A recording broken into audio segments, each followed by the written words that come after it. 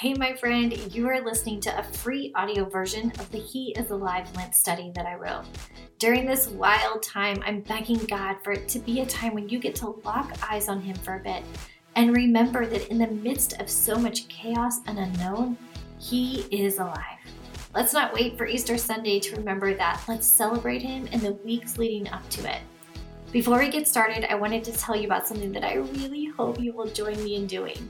If you want even more of God's Word in your life, and you love learning from amazing women Bible teachers, then you have to join our community of 1,000+ women from all over the world at Online Women's Bible Study. Go to onlinewomensbiblestudy.com for more. At the end of today's session, I'll tell you how you can get a week free plus 10% off for life. Okay, let's get started on today's session from He is Alive. I'm praying for you today, and I love you so much. Week 3, Session 2, John chapter 6. If you haven't already, spend a little bit of time in prayer. Praise, repent, ask, yield, stop and listen. Read John 6. After this, Jesus went away to the other side of the Sea of Galilee, which is the Sea of Tiberias. And a large crowd was following him, because they saw the signs that he was doing on the sick. Jesus went up on the mountain, and there he sat down with his disciples. Now the Passover, the feast of the Jews, was at hand.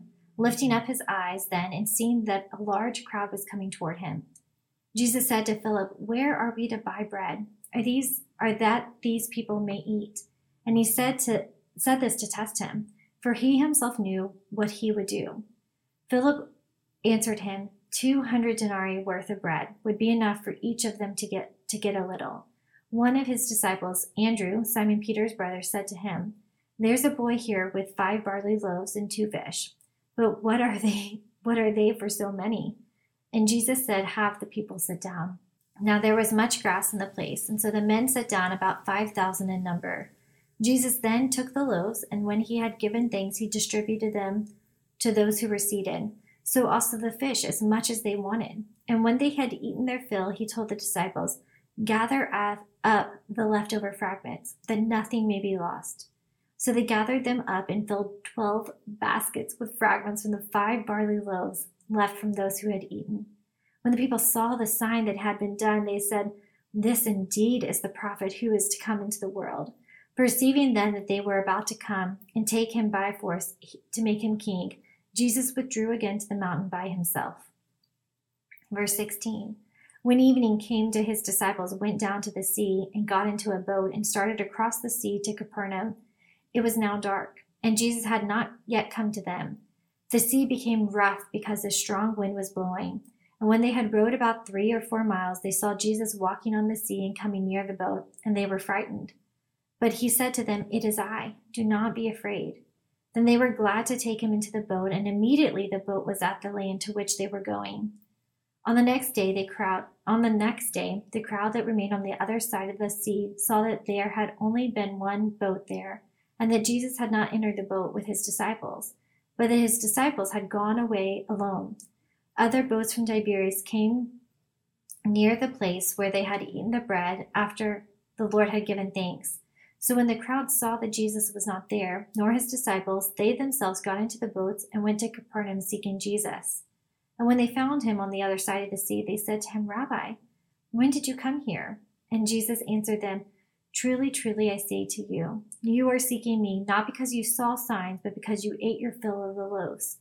Do not work for the food that perishes, but for the food that endures to eternal life, which the Son of Man will give to you. For on him God the Father has set his seal." Then they said to him, "What must we do to be doing the works of God?" And Jesus answered them, "This is the work of God, that you believe in him who he has sent." So they said to him, "Then what sign do you do, that we may see and believe you? What work do you perform? Our fathers ate the manna in the wilderness, as it is written, and he gave them bread from heaven to eat." Jesus then said to them, "Truly, truly, I say to you, it was not Moses who gave you the bread from heaven, but my Father gives you the true bread from heaven. For the bread of God is he who comes down from heaven and gives life to the world." They said to him, "Sir, give us this bread always." And Jesus said to them, "I am the bread of life. Whoever comes to me shall not hunger, and whoever believes in me shall never thirst. But I said to you that you have seen me, and yet do not believe me. All that the Father gives me will come to me, and whoever comes to me I will never cast out. For I have come down from heaven, not to do my own will, but the will of him who sent me. And this is the will of him who sent me, that I should lose nothing of all that has been given me, but raise it up on the last day. For this is the will of my Father, that everyone who looks on the Son and believes in him should have eternal life, and I will raise him up on the last day. So the Jews grumbled about him because he said, I am the bread that came down from heaven. And they said, Is not this Jesus, the son of Joseph, whose father and mother we know? How does he now say, I have come down from heaven? Jesus answered them, Do not grumble among yourselves. No one can come to me unless the Father who sent me draws him. And I will raise him up on the last days. I will raise him up on the last day. It is written in the prophets, and they will all be taught by God. Everyone who has heard and learned from the Father comes to me. Not that anyone has seen the Father except he who is from God. He who has seen the Father, truly, truly, I say to you, whoever believes has eternal life. I am the bread of life. Your fathers ate the manna in the wilderness, and they died. This is the bread that comes down from heaven, so that one may eat of it and not die. I am the living bread that comes down from heaven. If anyone eats of this bread, he will live forever. And the bread that I will give for the life of the world is my flesh. The Jews then disputed among themselves, saying, How can this man give us his flesh to eat?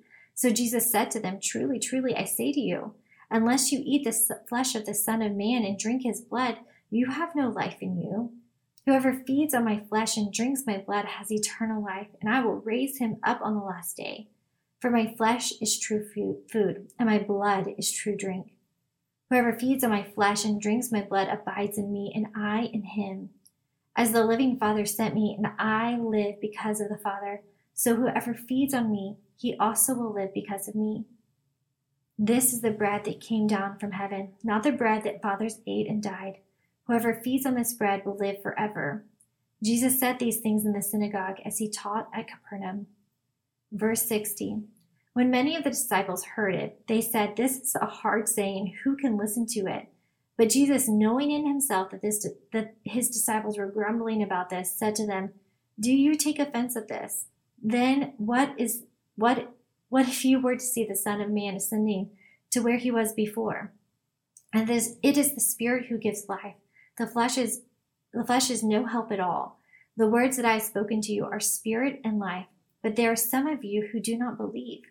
For Jesus knew from the beginning who those were who did not believe, and who it was who would betray him. And he said this is why I told you that no one can come to me unless it is granted him by the Father. After this, many of his disciples turned back and no longer walked with him. So Jesus said to the 12, Do you want to go away as well? Simon Peter answered him, Lord, to whom shall we go?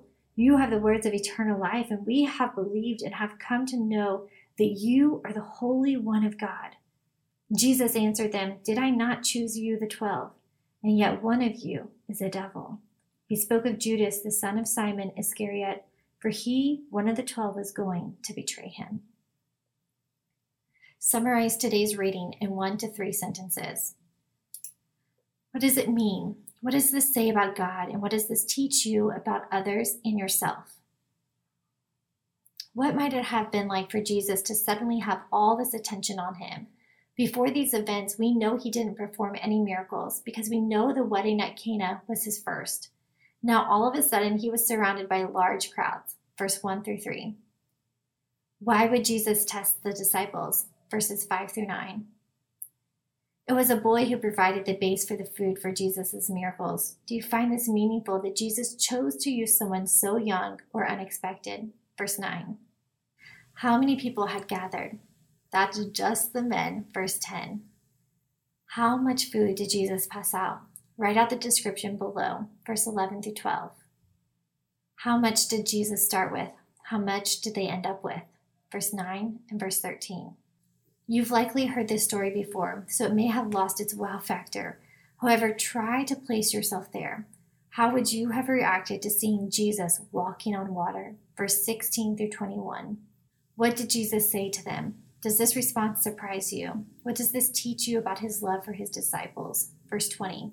What is the work of God, and what does this mean to you? Verse 29. What did Jesus mean by saying that he is the bread of life, and if we come to him, we won't hunger or thirst? How can this be? Verse 25 through 59. Why did some turn back and no longer walk with him? Verse 60 to 66. Are there any other questions you want to ask this passage or things to note? As always, before you head out, ask yourself, what should I do and who should I tell? Friend, I so hope you enjoyed today's session of the He is Alive Lent study, that one episode at a time you are drawing closer and closer to Jesus. Can I ask you to do one thing for me before you head off? Would you snap a pic or a screenshot of you listening to this? I want as many women as possible to have access to this free Lent study. After all that is happening this year, I believe we've never needed something like this more. I know that I need this so badly.